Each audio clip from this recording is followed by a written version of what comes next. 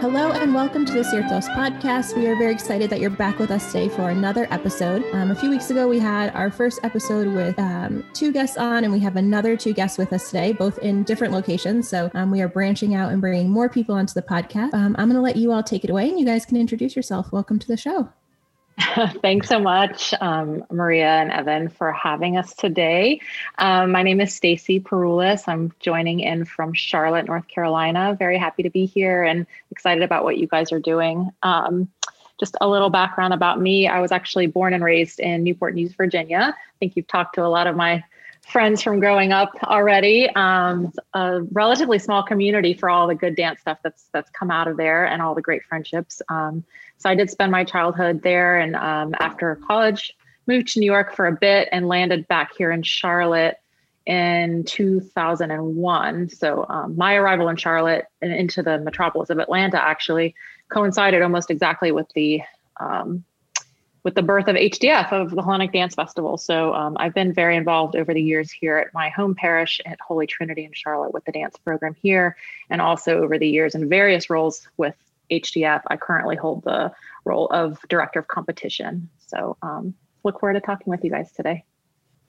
My name's Stavros Karageorgis. I'm from Winston-Salem, North Carolina. I was born and raised here, lived here my entire life. Greek dance has always been a part of my life. I've been dancing probably since I was, I guess, in kindergarten. I was trying to think of an actual day, but probably that's when we started our dance program. I grew up in our dance program here and have taught and directed several groups of varying ages from kindergarten to adults. In the last, let's see, how many years would you say, Stacy? The last 10 years, maybe now? The last 10 years, I've been involved with the Hellenic Dance Festival at the metropolis of Atlanta. I've served in various capacities on the committees. I've been a member of the management team. I've been one of the chairpersons for the event. I've been the director of competition prior to Stacy. And now I serve as the chairperson for the HDF weekend. So Stacy and I work closely together, and we try to bring our experiences through our home communities about dance to the table at HDF as well, and make it relevant in the event that we plan. Awesome. Welcome to the podcast. That's so great to have you both here. So I want to jump right in, and I'll let either one of you decide who answers first. But basically, where we'd like to start is we want to get to know what was your upbringing like. How were you exposed to Greek culture and dance? As a Greek American, what was that progression like? When did you first see dance, and how did that grow into the passion that you have for it today? Was there, I always love to know, like, was it a gradual, like, okay, this is kind of cool. Yeah, I can do this. Or was there like that aha moment where you're like, whoa, there's all this stuff out there. I need to know it all. So that's what I would like to know. Yeah, it's such a great, you want me to go first, Stavro? Yeah, that's fine. You can go first. So it's a great question. And I did think about it a little bit before talking with you as I was trying to work out the dates myself. But, back in Newport News, I was probably 6 or 7 when we started to dance. And it was all, like many of us, centered around our festival back then. And interestingly, I don't know how much Anna Yortsidis told you about, but her mom was one of our first directors. And I think one of the themes that I think we're going to end up coming back to a lot today in all these discussions, knowing Stavros' background too, is just the idea of connections, whether that's between people or ideas or musicians and dancers. There's a lot that works into that theme. But Anna's mom and another woman from our church, Marina Vukavarakis, were our teachers, and they led us through all those early years. And then when I was in high school, we actually ended up our group was preparing to go to competition for the first time. And for me, dance was always fun. It was where our friends were. It was, we were always at church. But in high school is when I really attached myself to it. I think I changed schools right at ninth grade. And I remember feeling kind of lost a little bit. And I really attached to the idea of my heritage. And I think it really grounded me, gave me something that I was so proud of it. And I remember that being a turning point for me. It's just, I started to listen to the music all the time, and I was just super, super tied to my dance friends, and that's endured. I mean, we're all, in contact all the time. We're about to go away together next week. I mean, it's just, we're still such a big part of each other's lives, and it really was rooted in those dance days. That's beautiful. I'm curious, growing up, did you go to Greece at all, or was that? We did go to Greece. I wouldn't say that my dance connection came from those trips as much back then, though. Now much more so. I think my foundation was definitely rooted in everything that happened at our church in Newport News and going to those competitions. And then even Bobby Garofalis and I were the same age. So we kind of went through it all together. We were the oldest ones that were ever involved in our community. And we both ended up at the same university, and we ended up teaching together. We taught what they called short courses. It was like an extra thing people could do. So that was probably my first experience teaching. From then wherever I moved from there, I always looked to be involved. So. Awesome. So you're up. Okay. So I'm up now. So for me, I guess I said it earlier, I started dancing in kindergarten. I actually believe the first year I started dancing was the first year we had a dance program here in Winston-Salem. And irony of connections is the reason that we started a dance program in Winston-Salem is because Stacy's dance group from Newport News came and danced here. Oh, I just thought of something too. I'm going to jump in a second. So I was, right at that age where you started dance. I started dancing maybe just a little bit before HDF started. The actual event, and was that maybe the second or third year HDF was in Winston at the church hall? Very different than it was now. And so maybe I was in second or third grade, something like that. Whenever it was, I think it was the second year of HDF. Actually, it was here in Winston-Salem, and we competed as an exhibition group, and that was kind of my first introduction to any sort of dancing or any sort of paravasi outside of our Greek festival and the kind of things that we danced back then.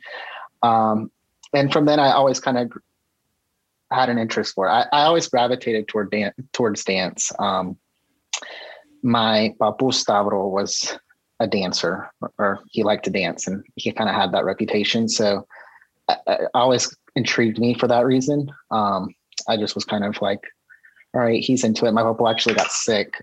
So in my childhood. So it was kind of a thing to stay connected as well. And so I think that kind of helped root my connection to dance. And I mean, it's just grown over time. It's grown and evolved. I've made so many friends, had so many positive experiences that have had major impacts on my life. I have a body that I've met through dance. Actually, probably with the exception of my family, most of the people that I'm still close to today I've met through dance. So I think it's pretty cool. Yeah. Like your dance friends. Yeah. And it has such a strong, it's such a connective, it just brings people together. I mean, whether you want to or not, the moment you're in that dance floor and you're holding hands together, it's just, you create these bonds naturally, organically, which is, Yeah, it's interesting that, you create a bond, and it's not even, I wouldn't say we all obviously all have a common interest, right? But the bond grows so much more beyond that. I've found as the years go by, and my closest friends, I might have made them through dance, but dance definitely keeps us together. But it's not our only binding factor at this point. But dance was that first introductory step that established our friendship, I guess I should say. This could probably be a whole study, like the principles that we have that we uncover through dance. Like if you have a respect and for the tradition and culture of dance, and clearly it talks about who you are as a person.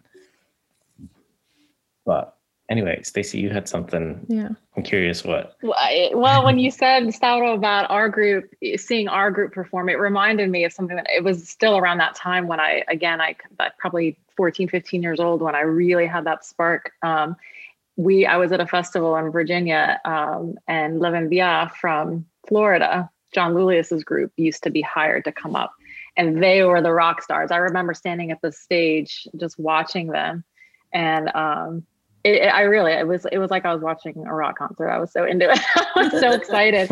And they were the spark for me. I think that I was just like, there's so much more. And there's so much more to learn. And they were, probably 10 years older than the dancers they were 10 years older maybe than I was at that point. And you could see, I'm like, I want to be like that with my body. I want to feel that on stage with them. And it was really inspirational. It was fun. It's so funny that trend. Yeah. And it's so funny because Evan and I recorded an episode by the time this airs, probably almost 2 months ago, that the person who he started his dance group in just outside of Boston in like the Worcester area, because he saw and his mom saw the Hellenic Dancers of New Jersey perform outside, in Worcester. And we had the person, like the episode before him, the guy was a Hellenic dancer from New Jersey. It's just so crazy, like how there's this like web of Greek dance influence. And I'm like, we were joking how we need to like write this out. You know what I mean? That like, right. Like a family tree almost, like inspired you. Yeah. There'll be a lot of arrows. a lot of cross. But it's crazy how like that little moment where you take your dance group and perform at this festival someplace, and there's that little, boy, girl sitting in the audience that, it may seem like nothing to you, but 10 years down the road, they're going to be like, the moment that inspired me to get into this was when I saw these dancers from, wherever performing this amazing set of dances. And it just like opened my eyes. And like, we've heard that consistently, that those were the moments that really took somebody from their small parish that wasn't really exposed to dance. And they're like, wow, there's so much more out there. So it's so true. And I think that's one of the opportunities and what's so special about competition and having HDF. I think, and we could talk pros and cons all day long because there are things about it that are challenging too, but the fact it's such an opportunity for kids, especially to be exposed, just to see something and to have that spark, like you said. I think that's one of the things that to me is most exciting. And I, in my role now, which I really love because I get to know directors who are obviously driving this whole train, if you will, with their kids. And it's so interesting to talk to people that are in different stages of their development of their programs and the ones that come for the first time and they're just like, oh my gosh, these kids, like they can't get enough now. They're so excited. So it really is exciting for us to be able to be part of that. I could imagine. I mean, and I would definitely want to get into this a little bit in a few minutes about competition. I'm curious though about,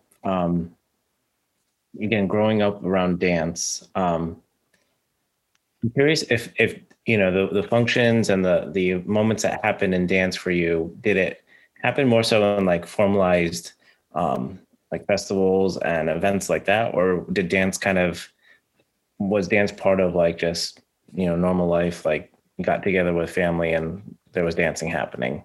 I think it's always curious. I'm always interested to hear what kind of balance there was with that. I mean, for me, dance was always part of my family and familial upbringing, like I mentioned about my papu. Yeah.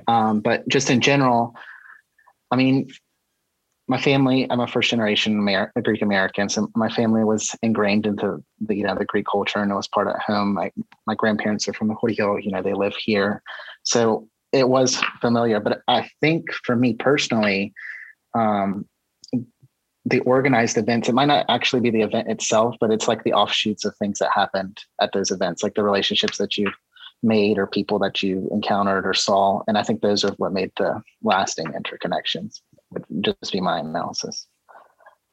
Honestly, very, very similar answer for me. And Stavro, I don't know if we've ever talked about this. You and I have talked about so much over the years, but it was my papu who actually I was also named after. There were no boy cousins in my family, so I was named after Papu Anastasis, and he was the one who was the dancer. But clearly not in the same way we're doing dance. He just loved music, and he would always want to dance. And so I remember him a lot for that too. So that was the connection early on, but totally agree. I think it's the connections that have come later in life. And as you learn more about yourself, and I think those connections do become more meaningful anyway. But I think also when I first had the opportunity to dance with live folk music, as opposed to just, bouzouki music, things that you would do at a festival, I think those connections to the music make things really real. And I think that's why it's so important for our kids to learn to dance with live folk music as well. I think it's a whole different level of connection. And that didn't come to much later for me. So yeah, I agree with that. Go ahead. I'm glad you said something about music, because Stacy knows that I think that music's a very important part of dance in general. And I think it's important to understand music, but I think it's the music, the steps are one thing, but I think it's the music and the feeling that's ensued inside of you that helps foster the love that we all have for this. And I would agree with Stacy. I mean, my years directing, and even today when I go to a Lede or been at Panikiria or at Thema in Greece or wherever at HDF, it's those musical moments, and the way that the music touches your soul that actually make a lasting impression, make it stick, for me at least. Yeah, for sure. I completely agree. I can remember back in the day, we would have like our songs on cassette tape. And if you remember, if you don't know what I'm talking about, that's fine. But you would press like record and, to record from like cassette tape A to cassette tape B, right, to make a copy. And I remember one of the boys recorded over one of the cassette tapes, and the dance director almost like hit the roof because it was the only place she had it, and that's it's so tragic. funny, right? But it's so funny that you say that, because the art of like teaching kids to dance to live music as opposed to like a song that they know or however they learn the dance, I think for us, where we're from in New York, was not a thing when we were growing up. And it's much more a thing down here, and it's gaining, I think, intensity. Like I think it's sort of the standard now, for dance instructors, is to vary the music and to teach to like a different, variety of things, as opposed to being like, this is the one song that you do for this dance, Even in our experiences with HDF and watching the groups develop over the last few years, I mean, there's an increased number of groups every year that dance to live folk music. I think, Stacy, we did it last year. I think it was like 80% of all the performances were live music. It was a huge jump. Yeah, it had gone from, So there's definitely is a progression, and it's encouraging to see, because I think it helps bring a new understanding to what's going on as well. So for me, it's nice. Yeah, well, because dance does not live in a bubble by itself. Dance is such a conversation between the musicians and the dancers, and even beyond that. That's just the two components of it. But dance, you overlay that with the culture, the stories, the history, and the religion that you're all celebrating in the dance and music. It becomes this incredibly robust, movement that it's not just, and that to me is where you really open up the door possibility to connect with kids when you're teaching, is when you can show them the power that this is not just about, hold hands and do 1, 2, 3, kick, no, there's meaning, there's purpose, there's just so much driving these movements. And it's not just, Mr. Evan told me this is a 6-step dance, and that's right. I'll hold my hands up here. And even taking it, another layer of that is the actual singing, because that opens the door into the real stories in a lot of cases that give depth to that meaning for the dancers. And that's a big challenge, here, obviously in the States. And in Charlotte, we're actually fortunate. We have a lot more first generation, and some kids even that are still moving from Greece to our community. We have a really large community here that seems to be entrenched, and language is still, we have a lot of Greek speaking kids. But it's a bigger challenge in a lot of the smaller communities or places that don't have that. But being able to teach the music, the lyrics, the songs, and having kids sing is just a whole other layer of that understanding. So, yeah, right. Absolutely. So I'm curious to know what part of Greece you're from. Where does your families come from? So my people are from Cyprus, actually. Me too. Aha! How about that? Yeah, so that's it's been a few years since I've been back. 2017, I think. Okay. But yeah, we'll have to compare notes, Evan. Absolutely. All right. North side or south side? We're from the south, so Okay. my dad's studio is right outside Nicosia, but on the southern side. Oh. But yeah. And we're neighbors. How about that? I can't wait to chat. We'll chat offline about it. That's so fun. You're like long lost cousins. Right. Honestly, you're probably not wrong. Stavro, what about you? My family is from Everdania, from a village called Vinanya outside of Karpenisi. Both of my parents are from the same Korea. So Aww. I'm a full-bred Evertanian. You want to laugh though? So this is an interesting note. Stavro, you're from the mountains but love island music, and I'm from an island but love mainland music. That is true. I'm actually pretty convinced that I'm not actually from Karpenisi. I think they just got confused, and they just got the Nisi part of Karpenisi, and that's why. I think my ancestors got mixed up. That's funny. I mean, it's funny because every time I'm out dancing, I always have somebody come up and they always say, "Are you from Bondos?" He said, "Bondio." I'm like, "No, I'm from Cyprus." They're like, "What?" Like, yeah, I like this stuff. Yeah. That's so funny too, because Stavro, I feel like I remember New Year's Eve. It must have been Ikariotico, and I was like, "Damn, an Arcarian's in the house!" Like, I don't know, you must have been doing something. I was like, "Wow," and I would have guessed you were from the islands too. So you could. I mean, that's like a good trick I to wish. fool people. I wish. Yeah.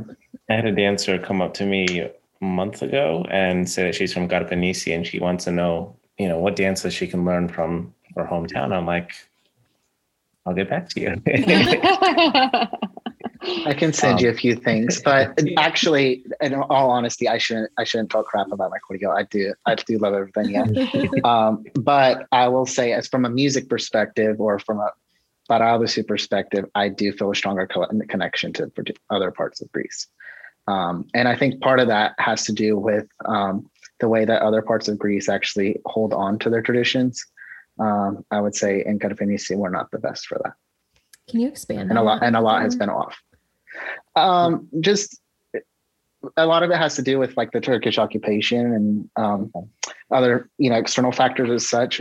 But there's a westernization of music in central Greece, you can tell by just the instrumentation, like the clarinets and stuff like that. Those aren't native instruments to those areas, and a lot of the paradosu that existed before that is completely lost. Like there's nobody that, for example, if you go to the Greek Folk Museum, I can't remember the name off the top of my head this second, in Athens, there's actually a photo of an old man playing a Karpenisotiko zurna, which to my knowledge and anybody that I've asked, I've never found anybody today that can play that instrument. So it's an instrument that's just been kind of lost.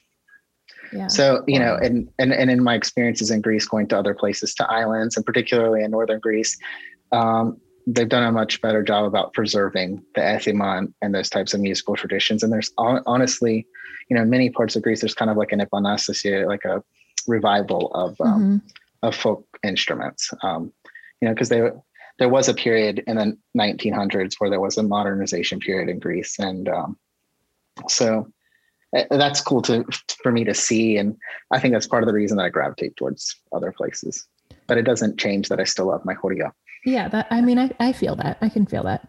And I'm Carpathian, but I didn't grow up around people from Karpathos. I was the only person in my community in all of upstate New York who was Carpathian.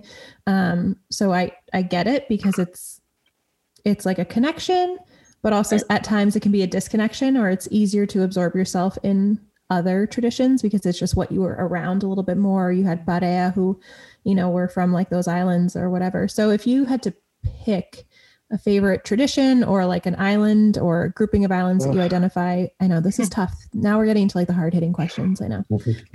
What would you say you gravitate towards the most? Stacey, I'm gonna let you go ahead because I'm thinking Oh, about wow. that for like 5 minutes. I'm going to noodle on this a little bit. So I think I actually have thought about this a little bit. And it's funny because I think when I was younger, I would have told you hands down, I loved everything Cretan because again, that was my connection. So Bobby, who again, you've already spoken with, he and his brother were part of Raparea, and we just tended to learn and dance a lot of Cretan. I think a lot of people did back then. It was just a thing. And so I think that was, again, my point of reference. And because I had that connection, I felt like, oh, that's what I love. But over the years, I've been able to teach from a lot of places. And so I feel like music and dance that I didn't think that I was necessarily in love with now, because I do have the connection of learning about it so deeply and then teaching it and sharing it. I found I love a lot of things. I did say I like more mainland. I actually really, really like the brass band sounds in Macedonia a lot. I've taught a lot very recently in the last few years. I've taught from a lot of Western Macedonian areas and that I really enjoy quite a bit. And I've enjoyed learning a lot. We, with our adult group, Stavro and I dance together in a group that's based here in Charlotte. We're partners. We've done dance partners. We are partners. We lovingly call ourselves husband and wife because we are always on stage together and spend a lot of time together outside of that. But we danced a lot from Fraiki, and so we have a strong connection to that music too. And Stavro's done some research firsthand there too, and I know feels a good connection. And we have now established a lot of great friendships in both those areas through dance that keep that connection alive. So that's probably not a real direct answer, but it's perfect. I think it's an impossible question to really give a pinpointed answer. But trick question. Not real. I mean, I think it's a great thing to think about, but I think for me, again, like I wouldn't even tell you that I have least favorite at this point. I might have a dance that I'd rather sit out and watch someone else do because they're so good at it and I'd rather observe, but I can't say that I dislike very much at all. It's just more about, do I want to get up and dance? Am I enticed to do that, or do I want to watch someone else kill it on the dance floor? I think it's interesting something you said, that as you learned about the regions, a region you may have not liked before became a region that you really had an appreciation for. Because that kind of hit home with me, like with Epirus, like really getting into like the deep mountain dances and stuff. Like before I really understood why the music sounded the way it did and all these things, I was like, not so much. But then once I really got schooled on, why they sing the way they do, where the language comes from, the dialect and all that, and I really started to understand the history of it, it really just turned me completely around. And I was like, okay, this is something I can really get behind. And, when you understand the power behind it, now all of a sudden it carries different weight for you. So that definitely spoke to me when you said that. It's so true. And I think that's, as teachers, we have that opportunity to give a lot more to our students too that way, and hopefully inspire them. I mean, it especially during HDF weekend what would have been HDF weekend that passed in January, a lot of my students were reaching out because I have most recently been teaching like high school juniors and seniors. So a lot of them missed out on their last year, which was really sad. But they were texting me like clips of them singing, and they were, getting together, and it was just, it's amazing because it still connects them, and they get so excited. So Stavro, you're up. Yeah, you're up, Stavro. All right, just to recap, because this is like a really loaded question. So just making sure I understand everything I need to answer here. All right, so a region that you most identify with or in dance. Mm-hmm. Okay, that's basically the premise of the question, correct? Mm-hmm. Okay, so for me, Stacey mentioned it earlier that I do have a strong connection to island dancing. I've always been fascinated by mainly Aegean islands, and there are a few of them in particular, a couple of them in the Kykladas and a couple in the Kanisa. And the music just speaks to me for some reason. I'm just really drawn to it. It's something that I could listen to all day long and just feel good inside. So I have a strong connection, and I really enjoy the dances from Kythnos and Sifnos. and I in the Kikladas, and then in the Likanisa, I have a strong connection, and I don't know why, to Rodetica, and actually, I was listening to this morning. That's why I thought of it. But and a particular musician in Rhodos, Yanis Glavakis, who helped revitalize the lira in that area. And he actually had a special the other day on Elino Romana, so everybody check it out.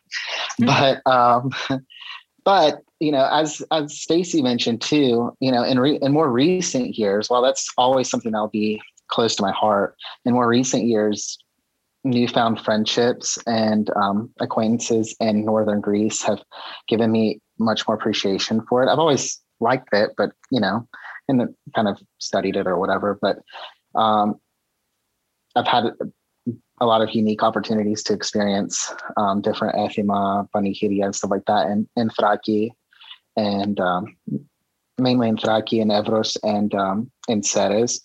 And it's brought about a newfound appreciation for it when you see something, when you immerse yourself in something and see it, and it's as raw form as it can be today, I guess, in 2021. I don't know, you gravitate towards a newfound respect. And so in my more recent years of directing, I've kind of gravitated towards teaching those things more. And, I would agree with Stacy and say that I don't really know if there's something I dislike. I don't think there's anything that I dislike. I definitely have preferences over things that I like. And for me personally, and there's some things that I like to dance personally that I don't really like to teach. There's other things that I like to teach, and I don't really care as much to dance. I'll be one of the observers. But I think our groups kind of dictate that as well, is what I've found over time, is that my group kind of dictates what's a good fit for them, and we grow with it together. I think for most people, there isn't a region or dance that we hate or dislike. So I think -1 for Maria, maybe. But it's not even from a place of like hating. What is it, Maria? We want to know. I know. I mean, now you got to say it. Elenitsa, I have to, or Kori Eleni, however you want to call it. I need a strong beat. That's it. Thank you. I need I don't even know. I'm so bastardizing the name, but I need a strong bass, because that's syncopation. You're good. Right. It is. It's hard for my brain to remember. So what are you guys teaching your kids now these days? Well, so we had this lofty idea that we were gonna do a little Apokrias exhibition before Easter. We were like, okay, the pandemic will be in a comfortable spot, and we can at least do like a socially distanced exhibition for their parents and stuff. But that didn't happen. So we had been focusing on the dances of Apokrias, different areas and what their traditions are. Kind of jumped around. We didn't tie to a certain area, but we focused more so on the cultural the religious cultural side of it, and how different regions celebrated it. But now we're kind of shifting and right now I'm just doing a different kind of model with them, where I'm like, we're going to dance from Macedonia, and then the next dance we're going to do is going to be from Crete. And I want you to see how much difference there is in the style. So I'm kind of like trying to challenge their thought process. No, that makes sense. We're not preparing for anything, so I'm not like isolating. No, it's kind of a gift for to be a little more relaxed about it.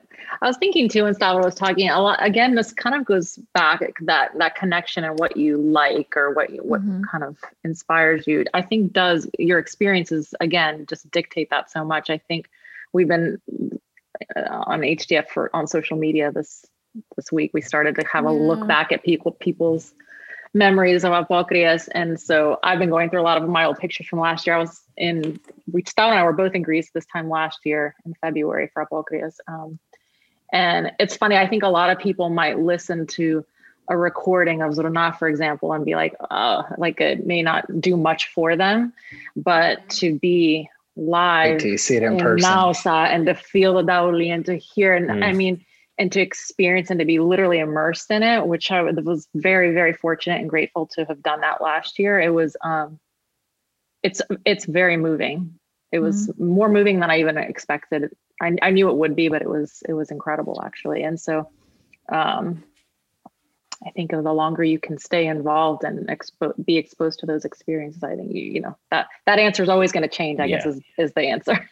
So I'm curious how you would compare experiences with dance in Greece versus experiences with dance in America. Like, I don't know if you can really do a side-by-side comparison, but I'm curious what your takeaway is from that. And I kind of look at it twofold, if I can say this, is that when I'm looking at dance, because when I look at dance in Greece on a performance basis, and then I look at dance in Greece like in actual practice, like at a panegyria or whatever, I have a very different impression for the most part on two different things. And I think not as much here. I think that a lot of the things that we teach our groups in performance settings translate to the dance floor here and panegyria or whatever. But in Greece, personally, I don't think that, now I shouldn't make this blanket statement for everybody, but a lot of groups, I don't see that same, I see more of a disconnect. I see it very much more refined and almost kind of unnatural in comparison to the way things are actually done. So obviously all of my favorite dance experiences would definitely be those traditional moments in Greece. I mean, you can't replicate those. Those are once in a lifetime experiences. Yeah. But even here in the United States with people that have studied dance, and I shouldn't say that studying dance is a qualifier by any means, but people that have an appreciation for dance and being at Glendia with live music, whatever, you can get some of that same, for me personally, I can still get some of that same feeling dancing with a group of people who really enjoy it. 100% agree with that. I mean, we've talked about this before too, Stavro, and I think that within the confines, let's just take the HDF weekend as an example, and you get both sides, and that's it's the good with the bad. I mean, to me, the competition is what gets the kids there and keeps them engaged somehow. But there's negative to that too, because it is so structured, and we see groups every year that if one thing is off from the way they've practiced it, it just all goes out the window. And I'm like thinking to myself, we're missing the point here. This isn't the point. But again, we have to take that piece of it to get the other side, which is the more social and relaxed, the side that we get at the Glendia, where we get to have our musicians there and give that more, I hate to use the word authentic, but that more natural experience. Yeah. Talk a little bit about how HDF has evolved, because I know in the beginning, Stavro, you said when you were like a little one that HDF was like in the hall of your church, and it's like wicked. I thought it was now. big back then too. Yeah, I mean, we didn't know it. We didn't know anything. Yeah, and Evan and I, we've talked about this before. We've never been. We've been to smaller conferences, if you will, but we've never been to HDF or FDF. So obviously HDF is on the books for us for next year. But can you talk about the evolution of it, like how it's grown and what it is today? Just a little bit about HDF. I mean, HDF, it's sponsored by the Metropolis of Atlanta. We just celebrated our 20-year anniversary in 2020. And that was not the 20th HDF, but the 20th year of it being an idea. But HDF has evolved over time, and it's a dance competition, yes, that brings dancers and Greek Orthodox Christians together and Christian fellowship, and in a competition aspect, like Stacy said, we do have a competition, but it's so much more than that. It's a weekend where kind of a dance family comes together. So the competition's one element, but sitting and watching the other groups perform with other people, or sitting at the Glendia and talking and dancing. And those are the type of relationships that we really aspire in HDF to foster. And so we try to do things on a yearly basis or throughout the year to try to get people engaged and to make it more of a family. And, I think we had I think we had like 1,800 participants last year in Orlando. Wow. That was our largest event that we've had. We started with, wow. I think I wasn't at I was at the first HDF, but I don't remember. From what I've been told, I think there was like 6 dance groups in Columbia, South Carolina. So it's evolved in the last 20 years dramatically. We went from dancing on gym floors and in church halls to renting out some of the largest hotel spaces in the country, which is, it's awesome to see. And the production it's night and day from whenever we first started. We have staging and lighting and AV techs and all kinds of fancy things that we would have never really thought of even a few years ago. And it seems like, HDF, and Stacy, maybe you might disagree with this, but I don't feel like as an event, yes, we may have evolved on a technical standpoint, but I think the audience or the actual participants have helped the event grow along the way. And I think that they have helped build the appreciation for dance and music and our faith. I don't know. It's I'm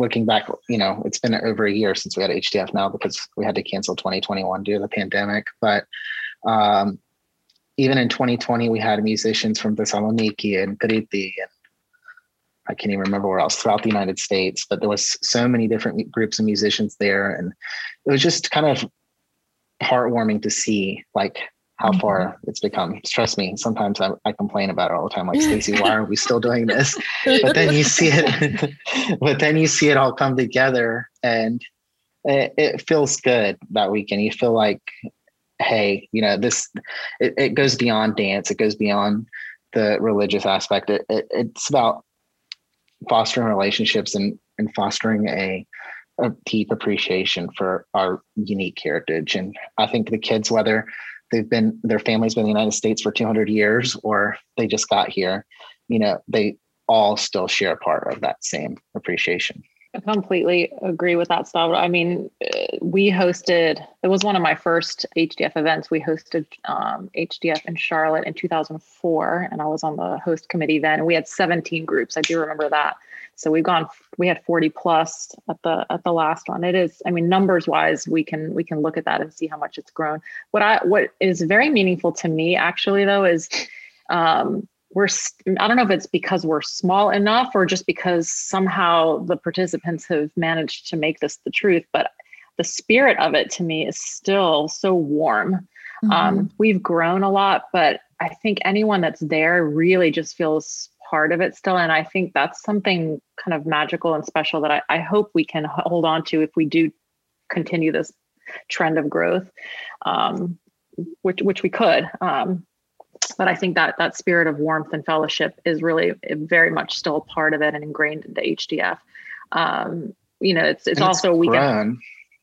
I was just going to say that it's grown, like it's grown outside of our metropolis. I mean, last year we had participants or people that come from all over the country, but we had groups from California and Chicago and Denver and Kansas, and all sorts of places. And so the HDF family in itself has just grown, and those relationships are continuing to be fostered and developed. And it's cool to see it all come together. And the nice thing too about HDF is that we also try to sponsor events throughout the year. So, whether it's supporting weekend events that church communities are putting on, where we can sort of give the HDF endorsement and maybe some support financially or in a way of just getting the word out. So like Onyxy weekend that happens here in Charlotte, there've been Melbourne, Florida had an event prior to the pandemic that HDF sponsored as well. So, and then the HDF Forum, which Maria, you joined in on recently, so we actually had our first HDF Forum was part of Onyxy Weekend in 2019. It was a panel discussion with some judges and people that are very involved in HDF. And it was just a discussion to dig a little deeper into how to be a better director and how to prepare for competition. It was a really great discussion. We had it live here in Charlotte. Mm. And this time last year during the pandemic, I'm sitting here thinking, we need to capitalize. And we've always talked so much about wanting to do more on the education side for HDF outside of the HDF weekend. So that's where the HDF Forum series sort of was born, that idea. And so we've we've had several seminars, all virtual since then. We did one about music. You came to the one about costumes. We did a more general historical one earlier, and we'll certainly do more. And that's actually for me, it's been very exciting to put that together, because the education side, in my opinion, is just, we are so fortunate to have this network of people that is collectively so knowledgeable and is so entrenched, and we just have to be able to, and it's very similar to the idea of what you're doing, is trying to capture all that and share it with everybody. So that, I think, will endure. And it was a positive thing that came out of the pandemic, because it was in that little silent piece where we weren't teaching, we weren't doing anything, that we're like, okay, now we can work on something we've always wanted to. Yeah, I think that's so important, because, when you said you had like a group from Kansas, like Kansas wouldn't be the first place. Of course, there's going to be Greeks and Greek Orthodox churches in Kansas, but that's not like the first place I would think there would be a group that would be like looking to go to a dance conference. But the hope is, with this, and I think it's so important that you all are doing the education, is that if somebody is interested who might be in a community that isn't resource rich, like the areas that we're in terms of like access, to subject matter experts, they can attend one of these things and be like, oh, I can, contact this person to get costumes. Or, one great thing on the costume workshop was like, how can you make costumes in a way that they're really nice, they look nice, they're good quality, but they're not going to break the bank. And just like the little things, kind of talking about, well, do this or don't do this, or don't get all 17 of the same costume. I was like, oh, those are great tips for people who may not have, all the resources at their fingertips. I think education is huge, because it helps to make preserving the cultural things that dance brings up even easier, right? It's like not a guessing game. I mean, it's something that we could probably do better at, but it's something that we're working on, and something that education is an important piece. And, we've gone about it in both ways. We've gone about it through the forum with director education. And then HDF also, we have an HDF Odyssey Scholarship, where every 4 years we take a group of kids to Greece. Oh, no way. Yeah. So when was the last one? I think 2018 or 19, Stacy? I think it was 18. I think it was 18. I think it was 18. And so they go with the Metropolitan from here, and there's about 25 to 30 kids, and they go on a tour of a certain particular area of Greece, and they visit churches and stuff like that. But then they also participate in, they do dance performances in certain places, and they do workshops. And this last one was prepared really nicely. Kyriako Moisidi actually helped plan the entire event. And he had all sorts of things lined up, and it ended. They were at a performance with Glikeria, and they got to meet her and all that kind of stuff. So, we've tried to hit it on multiple fronts, like on the director's standpoint, which helps bring it into the communities, but then also keep the kids engaged as well, and something for the kids to look forward to help establish newer directors or younger directors in the community. That just gave me the goosebumps when you were talking about that. Like, what a great opportunity. That's amazing. I had no idea. It's developed over time. Every trip it gets a little better. Yeah, of course. We learn things to do and not to do. But I think the kids really appreciate it. Actually, I went on the Odyssey trip. Whatever. I think was that the first one? Yeah, I guess. No, I think it was the second one, actually. I went on the second Odyssey trip, and that's when I really got to know my Cubaro Sarado. And so I was a Cubaro at his wedding now, and I'm going to baptize his son. So it's cool to see the same thing what we've been talking about over and over again, but those relationships, how they just come time and time again. Well, fun fact about Sarado. I taught Sarado. Sarado was my student when I moved here. He was at once the best dancer I had and the one that sat out in the hallway the most. So, and we still laugh about it now. But the crazy thing is, years later, he became my teacher. I mean, he taught Trilos, our adult group. And so it was wild being at this little 5th grader, 6th grader that I had taught. And then it all comes back around again. And now he's married and has a child. And so it goes back to those connections. It's pretty cool though. That's so wild.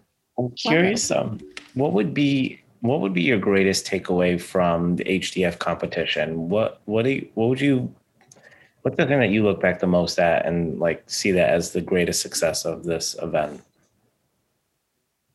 Hands down, the relationships for me. I mean, I think the relationships are what drives all the rest of what we're talking about here, the culture and holding on to music and dance and tradition. It all starts with the relationships. I think I mean, the thing I look forward to at HDF, this after all of the facetities and all of the planning and all of that crap that I really can't stand, but all of those things. But at the end of the day, when you're sitting there and it's Saturday night and you're at the Valente with all of your closest friends and really listening to something you love, doing something you really love, but just enjoying life, that's when it makes it all worth it for me. Yeah, that's amazing. And I mean, kudos to you guys for, you have lives outside of Greek dance as well. And I think sometimes people don't realize like how much this takes from you, but I'm sure like Stavro, that moment of just sitting there and like watching everyone enjoy the hard work that you and many other people put into that weekend, it like recharges your batteries like tenfold. It does. Every year leading up to HDF, I say this is my last year. And then every year when I leave, Stacy can attest to this. I'm like, okay, so next year we're going to Yes, exactly. It's a very predictable cycle. Absolutely. Yeah. There's nothing it's wrong even with become that. so predictable that now Stacy goes, okay, in 3 days, you're going to say something different. Well, it's tough because there's so much emotion behind this stuff. And I think, as we've talked to various instructors while we're recording this podcast, people have been a little bit reluctant to say that, they were kind of glad that they were sort of forced to have this break because of the pandemic. They're like, oh, it feels horrible saying that. We feel like horrible instructors, but you put so much of yourself into these events, and HDF is a whole different ball of wax. Like just teaching and directing a dance group, there's so much that goes into it. It's not just showing up, to teach your group or whatever. It's continuously learning. Like, Stavro, I don't know my North Carolina geography too well, but I know that Winston-Salem and Charlotte are not next door to each other. So you're driving to go dance with an adult group, right? Like, to feed your brain. And I just think like in a way, a big blessing with the pandemic has been that we've all gotten a little bit of a break. We can kind of recharge and we can see what's like so important to us, which is, things like HDF and things like, driving to go probably like what, 2 hours? I don't know. I'm just guessing. That's just a little over an hour, but still, I mean, yeah. And, I feel like we keep talking about the same thing over and over again in different realms, but I feel like the relationships that have been created is what's going to keep all of this going forward. Like everybody still kept in touch. People are still engaged. Those relationships are still being fostered through the forum. And I think that's what's going to give the restart button or the, boost the batteries for, an upstart, this later this year. Oh yeah, without a doubt. Maybe we'll approach it in a healthier way. Maybe we'll only be concerned with the most important aspects. I don't know. That would be lovely if that actually happened. But right. I'll let you know in October. Is that when you hit your slump before HDF? Is October? That's always October. I'm like, oh yeah. Then it gets better in November. Then December, it's the rock bottom. Stavro and I always have a Christmas week. Well, we always have a goal to get the competition schedule done by Christmas Eve so that we can actually enjoy Christmas. Yeah. But a relationship right here though, I'm super thankful for this, for Stavro and me and too, for you, wife. Yeah. I've known Stacy my whole life, actually. It's amazing. I have Newport News connections. That's why he does. Yeah, he had family there, and his used to read our coffee for us. That's cool. My gosh, that web is getting tighter. We won't talk about our age difference, but yes, you were a cute kid, Stavro. Oh, thank you. So, I want to ask you about a topic that I've had conversations with on the podcast and outside of it about competitions.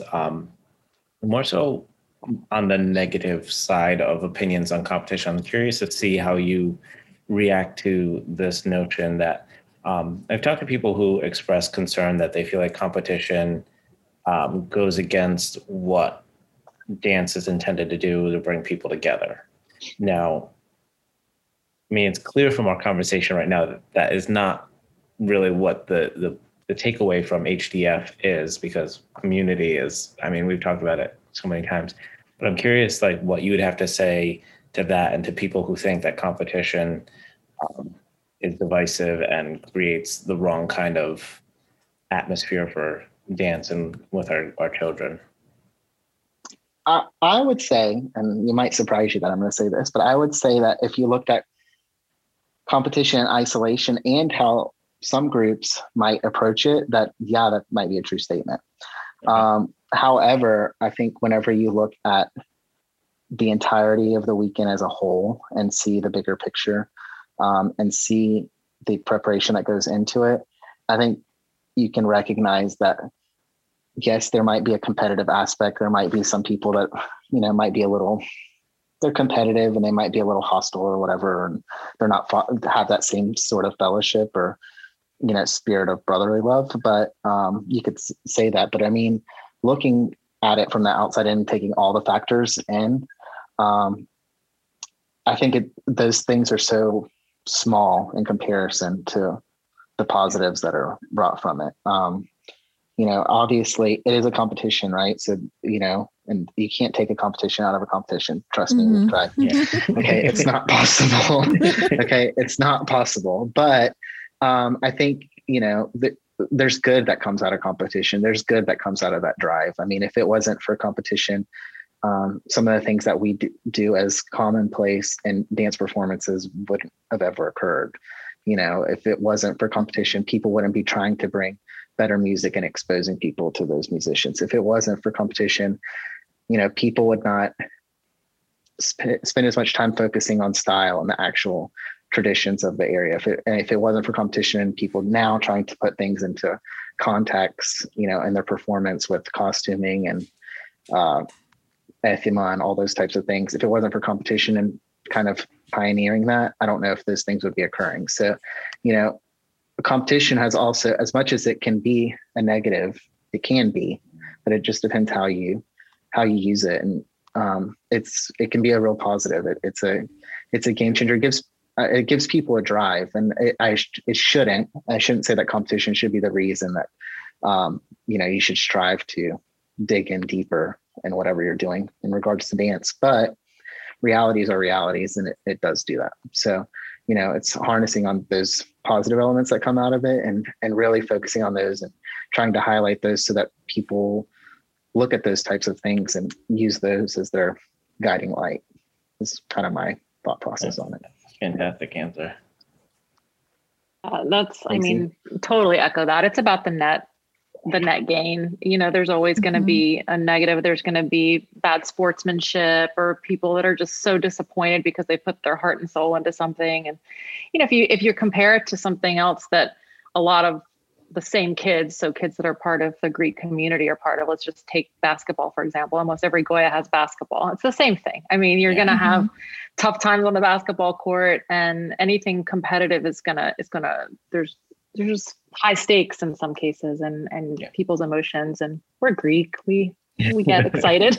So, but I think it's as with anything else, it's an opportunity. It's an opportunity to learn about yourself and to learn how you manage that and to move on and to learn from it. And completely agree with Stavro that and this is where I see both sides of competition. It does have that negative piece in the sense that you're doing it because it's a competition, and yet because it is, that's why we're digging deeper and learning more, and it does drive us. And so we just have to take both sides of it. And to me, the net is so positive that it's almost not worth even looking at it in that light. I will say too that it is, we're talking about it amongst the four of us as dance directors, but when we're talking about competition, HDF, or any other dance competition, it's about relating it to the kids and the hundreds of participants that are on there. So the understanding and appreciation that we might have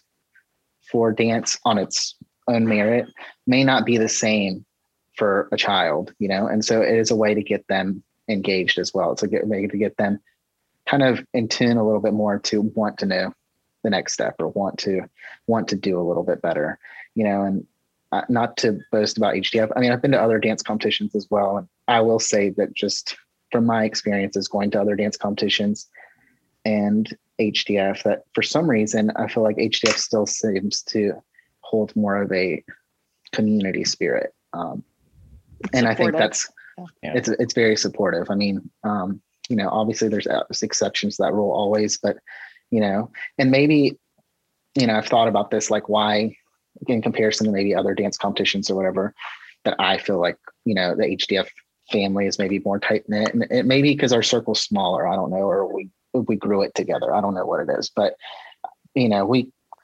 some of my closest friends, we compete against each other and we still have a drink at night and laugh, and it doesn't matter, like we can all appreciate what was good about anybody's performance, Yeah.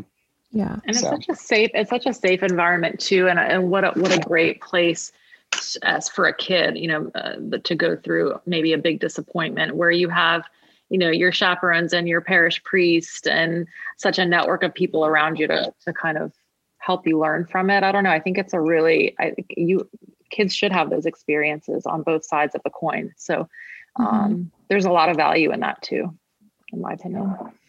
Oh, absolutely. And I think if you can still maintain that connectiveness and that, like, that it's like a family affair, I think that's because of the tone that you all set. You guys set that in the beginning, you've carried it through, you've gone through, and you continue to go through growing pains, with anything as you continue to grow. But that flavor, you can't extract that from there. You know what I mean? It's ingrained into it. So that's definitely really special that you guys have been able to do that. Maria, it's not just us. Sorry. I was just going to say that. Just us. No, I was just going to say it's not just us, but I'll speak as an HDF committee. We do try to promote that, but it's really been up to the participants themselves that have created that atmosphere. And us as participants too. I mean, Stacy and I are both directors, like us as participants too, but there's, I don't know, 100 different directors, and it's because of them and their kids and their parish priests and all those people that have helped continue to foster that kind of sense of community. And I think it's so much too about people are so generous. They're generous with their knowledge these days, with their experience. And I think, again, through things like the forum and even just HDF weekend itself, there is a spirit of, it's not like it's my property, what I've researched or what I've taught, whatever. Everyone that I've experienced is just so willing to talk and share. And that helps with that sense of community too. Oh yeah, absolutely. It's hugely important because you can't, and I think that has shifted. I feel like, I don't remember what episode we were talking about this with, maybe with Anna and Adi, that previously it was sort of like, it was like ownership of your content, and now it's very much shifted to like, let me share and let's help each other. Or here's a set. It was definitely Adi was talking about this. He'll be like, here's a set, here's the music, here's how you do it. Let me know if you have questions. That's so awesome because, I mean, it was not like that. I mean, we grew up with 3 churches and it was like competition. They were right next door to each other. They did my dance. Right. Well, I didn't know you created this on the island of Icaria, a couple hundred years ago, but sure. Yeah. That was a big conversation, about our whole purpose in doing this is to make sure that we are keeping the traditions alive, honoring the traditions, and passing it on so that they live another 100 years with the next generation. And we certainly don't accomplish that. We don't achieve that by finding stuff, hoarding it for ourselves, and keeping it closed off to the rest of the community. So certainly, all of this is very important. Opportunities to come together and share it. And I think, to me, one of the most powerful things that you said is the competition has driven that conversation. It's almost propelled it forward so much faster than what it could have possibly done on its own. I don't think it would have ever done it on its own, quite honestly.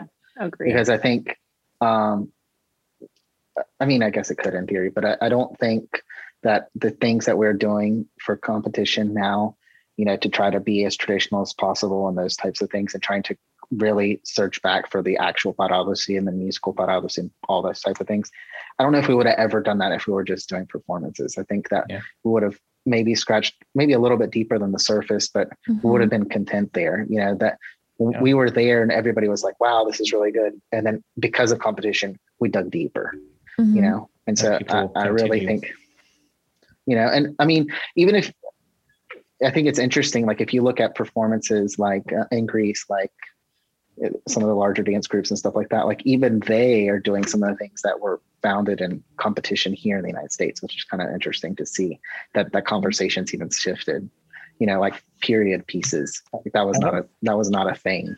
I've always wondered that how much of what we're doing in America is, driving the conversation that, because I mean, I remember for a period, people were saying, like, oh, the traditions, nobody dances in Greece anymore. The kids don't learn it.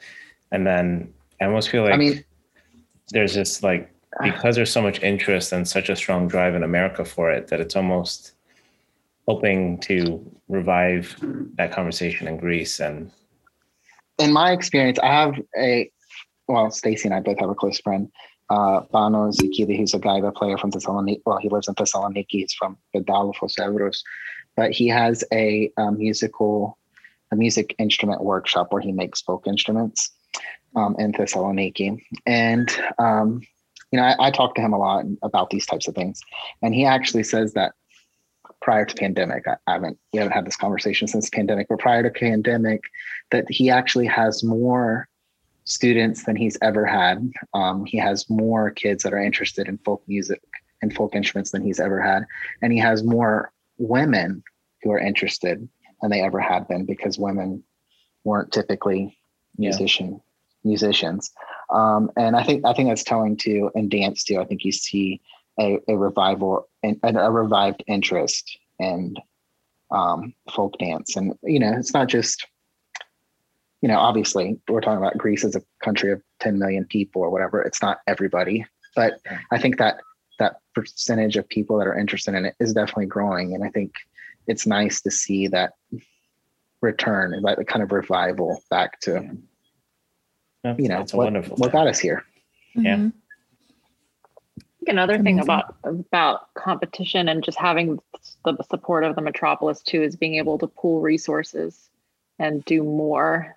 Obviously, there are a lot of communities that may not have budget or resources, or they wouldn't even know where to start, but it sort of gives people a resource point to get started and to be able to do more, to have exposure to things that they wouldn't otherwise. Again, I know we keep going back to musicians, but being able to pool resources and spend the money to bring really incredible musicians to be part of that weekend is, again, wouldn't be something that just any random community would be able to do on their own. So yeah, absolutely.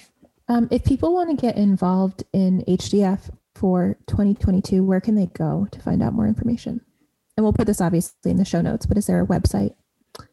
Yeah, we have a website, HellenicDanceFestival.com, that will be updated pretty soon with our 2022 information. But, Stacy and I are both on Facebook. You need help with resources or anything like that, reach out to one of us and we'll be sure to connect you in the right direction and help out in any way we can. We want to grow the program. Awesome. And we can add people to the for HDF Forum mailing list as well. So they're updated on any upcoming events. Those are always open to whoever would like to be part of it. So. Okay, cool. And can you tell us the dates of HDF for next year? It is Martin Luther King. I'm looking this up on my phone because I don't know. But it's Martin Luther King weekend 2022, which is January 14th to the 17th. Okay. Awesome. Mark your calendars. All right. Mark your calendars from now, everyone. Orlando, Florida. It'll be in Orlando, Florida. And you can enjoy Disney before or after Greek dance. And people can participate even if they're not in competition, or is it limited to just competing groups? No, you're allowed to participate. I mean, anybody can come as a participant and watch and enjoy dances and come to the Glandia and all those types of things. But even if your group does not wish to compete, we do have exhibition exhibition groups as well, where they can do a performance and receive not necessarily a score, but written critique from our judging panel so that they can help build and grow their program, with the advice of our judging panel. So, and a few groups have used that as a platform to jumpstart so they feel a little bit more comfortable coming into a competition. That's actually what Kansas did. They came in as an exhibition and then followed up. Yeah. So there's opportunity for anybody it really is. Anybody who has any kind of desire to go, but maybe nervous about it, should certainly consider one way or another participating, because that's the way you get started, right? You don't have to jump in with both feet right on. No, there's tons of people that come to HDF just to observe, watch, get to know people, dance at the Glandia, those types of things. And, it's a great way to make relationships. I do that all the time going to FDF. I don't have any reason to go anymore. Not dancing or anything, but I still go, I go and I meet people again and continue to foster those relationships. So, I think we're a pretty open bunch. So anybody that would like to come down, we'd love to have you.